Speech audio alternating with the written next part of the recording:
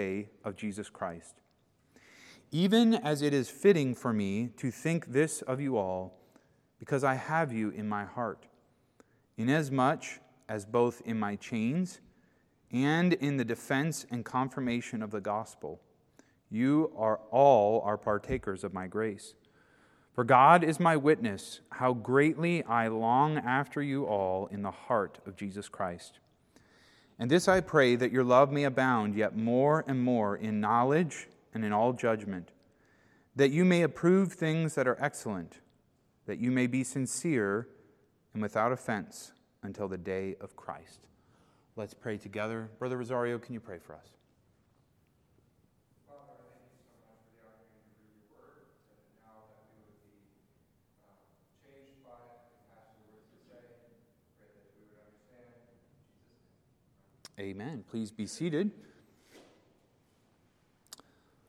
There was a time in my youth where I didn't do that great at English, and I remember struggling a little bit for a while. That's kind of a sad tale because my mother was an English teacher, and no worse thing than being an English teacher and having to listen to your child say things wrong all the time. But one of the areas that I had some trouble with was learning where to put commas and identifying run-on sentences. And I know I had some papers that came back with lots of red, and Mom had to kind of sit with me and work with me. And the good news, I think, is that it eventually clicked, and now I know about run-on sentences. Paul, when he writes, uses run-on sentences. Now, he writes in Greek, so the rules are all different there. But what we're looking at tonight is one of those big run-on sentences, and they all kind of connect together, and it's very much a string of all related thoughts. In verse 3, we're going to begin, and Lord willing, I don't know if we'll get past verse 6 tonight or not, but I wanted to read all of the verses. But Paul's writing to this church at Philippi, and as I mentioned last week, he's been imprisoned for approximately 4 years at this point. 2 years in Caesarea was more prison-like, and these last 2 years in Rome, he's been able to be in his own hired house, but he is chained to a Roman soldier.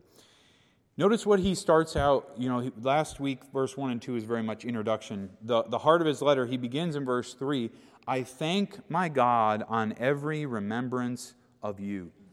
Paul says that this church and these people were often in his mind, and he was thankful to God for them. The fact of the matter is when you're locked up in a house on home confinement, there's only so much you can do. Paul didn't have Wi-Fi. Paul didn't have TV. Paul didn't even have a whole library of books at his disposal. And if you imagine that, what would you do with that much time to yourself? He wasn't in isolation per se, because he could have guests. And there was Jews that came to visit him, and he witnessed to them, and he mentions co-laborers that would come. So he had times where he could visit. And the Bible also gives the indication that he witnessed to the soldiers that were beside him. But one thing I think Paul did a lot of? He prayed. He prayed. And there are certain moments in life where we're pushed to prayer because we have such problems or such needs that we really turn to the Lord. But one situation where some people turn to the Lord in prayer is when they have great physical limitation and they're not able to do a whole lot. And they have to sit, or they're on a hospital bed or something, and they turn to prayer. Paul says that he's giving thanks to God. He's locked up, he's chained to 2 soldiers, but he's giving thanks for these people. Who are these people to him? They are people that, yes, he has won to Christ, and he loves them in the Lord as their spiritual father, but it was not just a one-way sort of love, because they loved him back. And we're going to see it a little further in the passage about the way that they showed their love to him. But he says, every time I think of you, I thank God for you. Oh, thank God for the Philippians. Thank God for the Philippians. I think sometimes he probably thanked the Lord very broadly, for the church. But I also think sometimes he kind of went through, thank you for Lydia. Thank you for that slave girl. Thank you for that jailer. And maybe went through down some of the names and some of the people and played back some of those events when he was there in Philippi. But notice he does call him, I think, my God. And I do just want to point this out, that's very personal. Very personal. And if you worship a false god, you don't have a personal God. Those are gods to be appeased and to kind of be afraid of. But Paul says, I thank my God. And he's willing to ascribe that possessive noun to God, my God. And we have the Almighty God, the ruler and creator of the vast universe, who can also be ours. That is something special that we shouldn't miss. Before we pass by verse 3, I want to ask a couple questions. What are you thankful for? Maybe if I just said right now, 3 things, what are you thankful for? Make a list of 3. And I wonder if people would make your list. Paul mentions that he gives thanks for these people, and in fact, when you read a lot of his letters, he says he gives thanks for those people. And we want to be thankful for items and money and buildings and AC and health and different things, but we also should be thankful for people in our life, the people that God has given us. On the flip side then, too, the question should be asked is, do other people thank God for you? Are you living in a way and loving and in touch with the Lord in a way where others would give thanks to God for you for the impact and the blessing that they've had on your life? So he says, on every remembrance of you. And then in verse 4, we see, always in every prayer of mine for you all, making request with joy. He says, always in every prayer of mine. And again, as I mentioned, I think he's praying quite a bit these days. And he mentions them. Maybe he kind of went down through the churches, praying for this church, praying for this church, praying for this church. But he has a regularity to the way he's praying for these people. But I want you to see how in verse 4, he goes out of his way to say, you all. Now, he's already, in verse 3, he says, in remembrance of you, okay? The word you there is plural, okay? It's not singular, it's plural. The remembrance of you, plural, in verse 3. But what you're going to see in the following few verses is you're going to see the phrase you all appear, I believe, 4 times. So he says in verse 4, making always in every prayer of mine for you all. If you go down to verse 7, he says, even as it is fitting for me to think this of you all. And then towards the end of the verse, he says, you all are partakers of my grace. And then in verse 8, he says, how greatly I long after you all. And I think Paul is using this phrase, you all, to encourage them in this way of unity. If you were here last week, you remember one of the themes of Philippians is unity and to be unified. And Paul, in each of these verses that we just read, he mentions you all. And there's an idea that he's seeing them as a group, comprehensively. And he's including everyone. So when he says giving thanks for you all, he wasn't just thankful for the ones with the most money to give him, or the ones that did the best spiritually. He was thankful for them all. And then as he goes on to use this phrase in all these other ways, he's saying, you all. And again, this church, I don't know if it's a reflection on the unity that they had, but I certainly know that it's a reflection on what Paul wanted for them, that they would be indeed unified. There's a level of equality where he's including everyone in his treatment, in his prayers and his treatment of the church. The last thing I want to show you in verse 4, though, is he says, making request with joy. Making request with joy. So earlier he talked about giving thanks. Now he talks about making request. And let me just remind us that praying is both of those things. And our prayers ought to include both of those things, making request and giving thanks. But he says then with joy. With joy. You know that word joy is kind of an important word for the book of Philippians, isn't it? And the first mention of the word joy in Philippians involves Paul's prayers. Paul's prayers. And sometimes I think we tend to think of joy in reference to people. First and foremost, right? Joyful to my wife. I need to be joyful in the Lord's house. And I need to be joyful in my spirit towards my neighbor. And in this situation, I need to have joy. But Paul is referencing having joy when? When he's alone with God in prayer. Unless you include the Roman soldiers sitting next to him, okay? But the point is this. He's saying, when I pray and I give thanks and I make my requests, I do so with joy. And I was thinking about how, joy should be manifest in our prayers as well. Do our prayers express joy? That kind of jumped out to me, and I thought, wow, do my prayers express joy? But he says that, making request with joy. If I've been locked up for 4 years, I'd probably start feeling sorry for myself. I'd probably be like, it's time time up, Lord. My request might just be, get me out of here, right? Over and over. But here he says, I'm praying for you. I'm praying for you. And he's doing it with joy. And he's giving thanks. And we just see a beautiful side to Paul here after these years of confinement. Verse 5, he goes, now in a way, verse 4 is a little bit of a parenthesis. Now I know there isn't a parenthesis in the text, but I want to just read verse 3 and connect it to verse 5, okay? I thank my God on every remembrance of you for your fellowship in the gospel. And so the verse 4 is kind of clarifying, but verse 5 really picks up with the end of the thought of verse 3. On every remembrance of you, he gives thanks for their fellowship in the gospel. I want to take a little time and talk about this word fellowship. We think the word fellowship often means what? What does it mean to fellowship? Get together. Okay.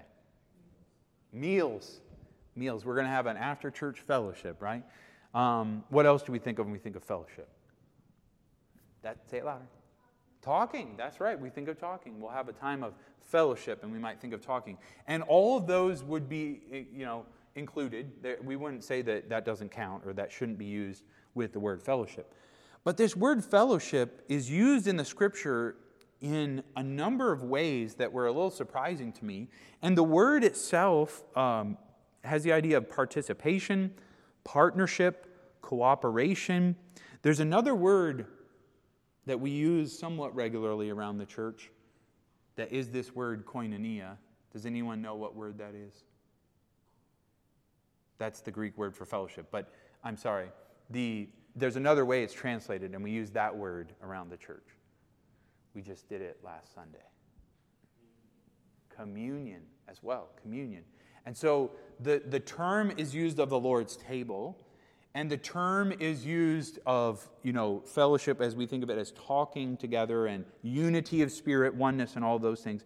But it's also, what I'm wanting to show us with this word is it goes beyond just food and conversation. It includes a unity and a oneness of spirit, but it even goes beyond that as well. And it has this idea of teamwork or practical involvement. That's that idea of cooperation. And I want us to hold our spot here and turn to 2 Corinthians 9. 2 Corinthians 9, there's two things I'm going to show us in 2 Corinthians 9 that connect us with Philippians here. And the first is this word that I referenced that we're talking about here, fellowship or koinonia. It's in verse 13. Okay, now verse 13 has this word in it. So let's read verse 13 and see if we can pick the word out. While by the proof of this ministry they glorify God for your professed submission to the gospel of Christ and for your generous distribution to them and to all men. Can anybody pick it out? It's the word distribution. And the idea here is that he's speaking of fellowship in reference to giving.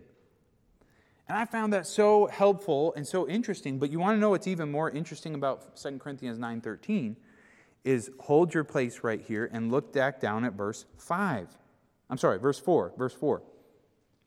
Notice it says, lest perhaps those from Macedonia come with me and find you unprepared.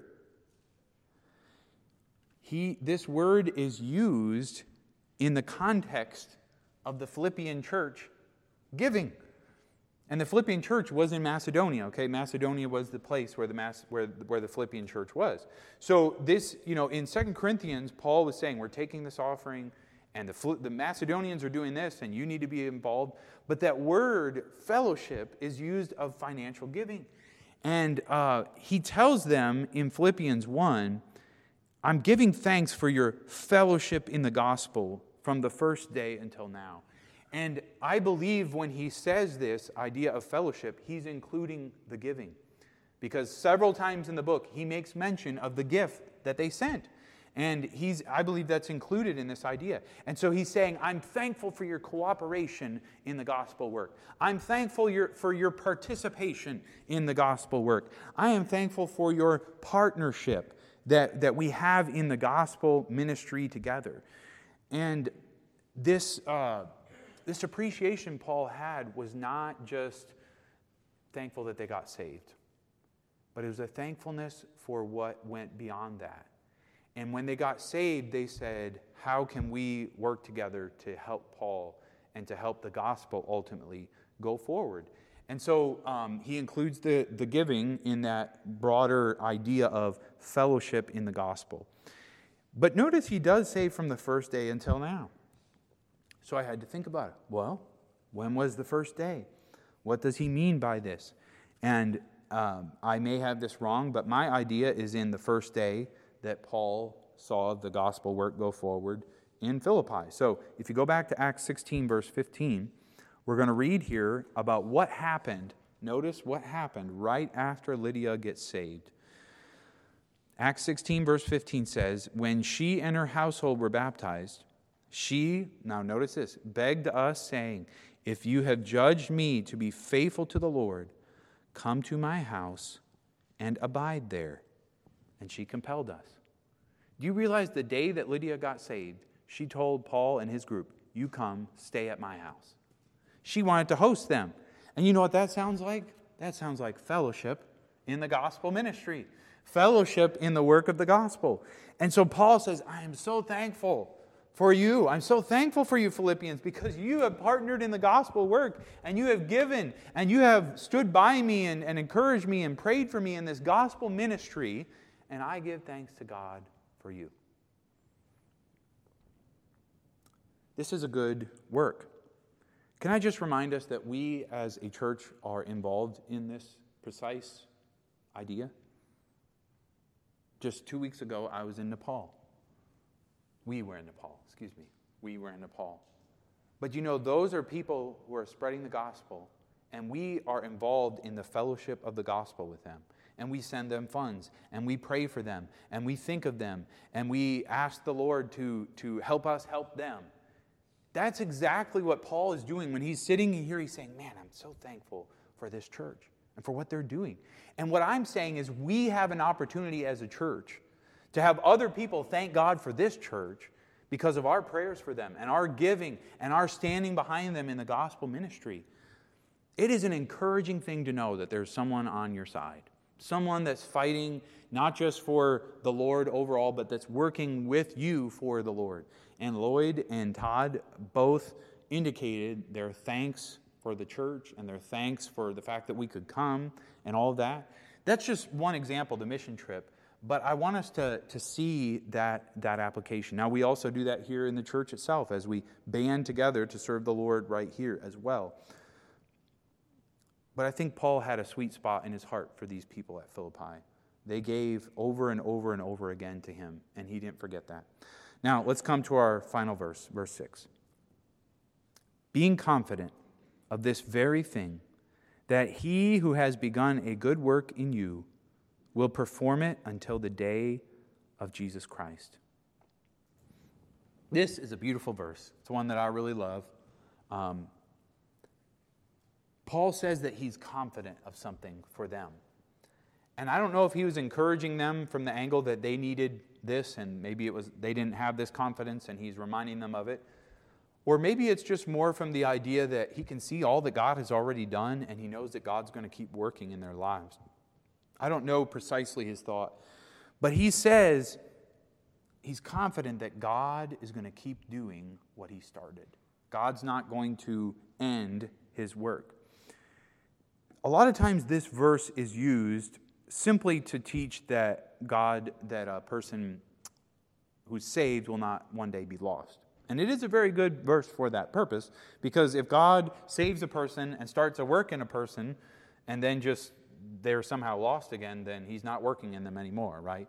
So it is a good verse for that. It's helpful, but I don't even think that that's Paul's main point in when he says it. I think he's trying to point them to God's present work in their life today. Now, 1 John 3:2 tells us this. Now we are the sons of God, and it does not yet appear what we shall be, but we know that when he appears, we shall be like him, for we shall see him as he is. 1 John 3:2. And with 1 John 3:2, it's the idea that when Christ comes, we'll be just like Christ. But this verse we kind of think sometimes of this verse in the same vein, but this verse is talking about the space in between those two things. And he's saying God is going to work in you until the day of Christ, until the day that we see Christ. And that working is not going to stop. That is encouraging news. Have you ever had someone give up on you? Have you ever had someone say, yeah, they'll never amount to much? They're a loser. Whatever their thoughts or words to you were. But the Bible tells us that if we're born of God, God has begun a work in us, and He will not stop. That gives me hope. That gives me a great deal of hope. Because no matter how much of a mess I'm in, or how much of a trial I'm in, or how maybe confused I am, the fact is God is working in me, period. He's at work, and He's not going to stop until the day of Christ. You know why He's going to stop in the day of Christ? Because we'll be like Him. There's no more need for that work after that point. We shall be transformed at that point. So the phrase being confident is in the perfect tense, which means Paul's saying, I have been confident in the past, and I'm all the way up to the present still confident. And the idea is, when was this past point he started to have this confidence about them? It was the day they got saved. It was the day they got saved. That's what I believe. He was confident in the past. He's still confident in the present of this very thing. He who has begun, God has only begun His work in us. He's not finished it. He's begun. He's started. He's introduced it. Now, the other thing I do notice is Paul does not say the day of your death. That might be what we are thinking, the day of our death. But he uses the day of Christ, and I don't know all the reasons why, but I wonder if it's because he was anticipating that the Lord would return rather than that people would be dying. And it was that ever ready looking for the coming of the Lord. So that did jump out to me a little bit also as kind of a way that we don't always think of it. Paul is expecting God to keep working. And you know what this does is it breeds hope in the human heart. God is still working. God's still working in me. And if this verse is true of all the saints, then that means God is still working in you, right? And so God is working in all of us. We know the song, He's still working on me to make me to be what I ought to be. I don't know the rest of it, but maybe one day, if the Lord helps me, I can learn all of it. And then I'll be able to sing all of it because He's going to work on me so I can sing it right. No. But the other thing that this helps us with is it helps one another, us all, to look at each other through the eyes of this verse. Because sometimes we see failures in others that are Christians, and we kind of think, oh, I don't know about them, I don't know if that can ever be. But the Bible says God's still working in them. God hasn't abandoned them, and so He's working in them, He's working in me. It allows us to look at people through the eyes of what God can do. Not what is, but what can be. We'll revisit that in just a moment. The last thing I think it shows us is the faithfulness of our God. He is faithful. He is committed to doing His work. What does it say in Ephesians 2:10? For we are His workmanship, created in Christ Jesus to good works, which God has before ordained that we should walk in them. So we're His workmanship, and once we are His workmanship, He's going to work in us, and He's a faithful God that won't stop. That's God's faithfulness. As we close, I want to just share a story from one of the resources that I was studying out of. I think it was by Ironside, if I remember right. And it was just a simple story of an artist who had conceived in his mind a great picture, and he meant it to be the masterpiece of his life. He was working on a large canvas and putting on the daubs of paint and kind of the background, the grays that were to compose the base of the painting, when a friend entered unnoticed, and the artist worked on with enthusiasm. He was not aware that the onlooker was present. But he finally happened to turn, and he saw him, and he exclaimed, "What do you think of this? I intend it to be the greatest work I've ever done." His friend burst into a laugh and exclaimed, "Why, to be frank, I don't think much of it at all. It seems to me to be only a great big daub of paint. In reply, the artist at once, sensing the situation, said, "You cannot see what is going to be there, but I can." And as God works in us, we look at others, we look at ourselves, and we kind of shake our head. But God sees the end. God sees what He will make of us, what we will be on that day where we stand before Him in eternity. Verse 6 gives me so much hope, and it gives me such a thankfulness to the Lord for His work in us. Let's close in prayer tonight. Lord, I thank You so much that we can look through these verses, that we can be encouraged, that we can be taught, that Your word can bear fruit in our lives. I pray that we would be a thankful people. I pray that we'd remember our position in the fellowship of the gospel, and help us also, Lord, to remember that Your work, once started, will not stop until You have finished Your work. I praise You, Lord. I thank You for Your faithful commitment to us, and may You do Your good work in our hearts and in our lives. In Jesus' name, amen. All right. Any questions or comments before we shift to our prayer time?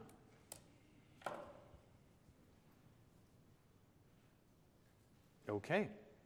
Well, I had a prayer sheet. Boy, I sure don't know where I set it.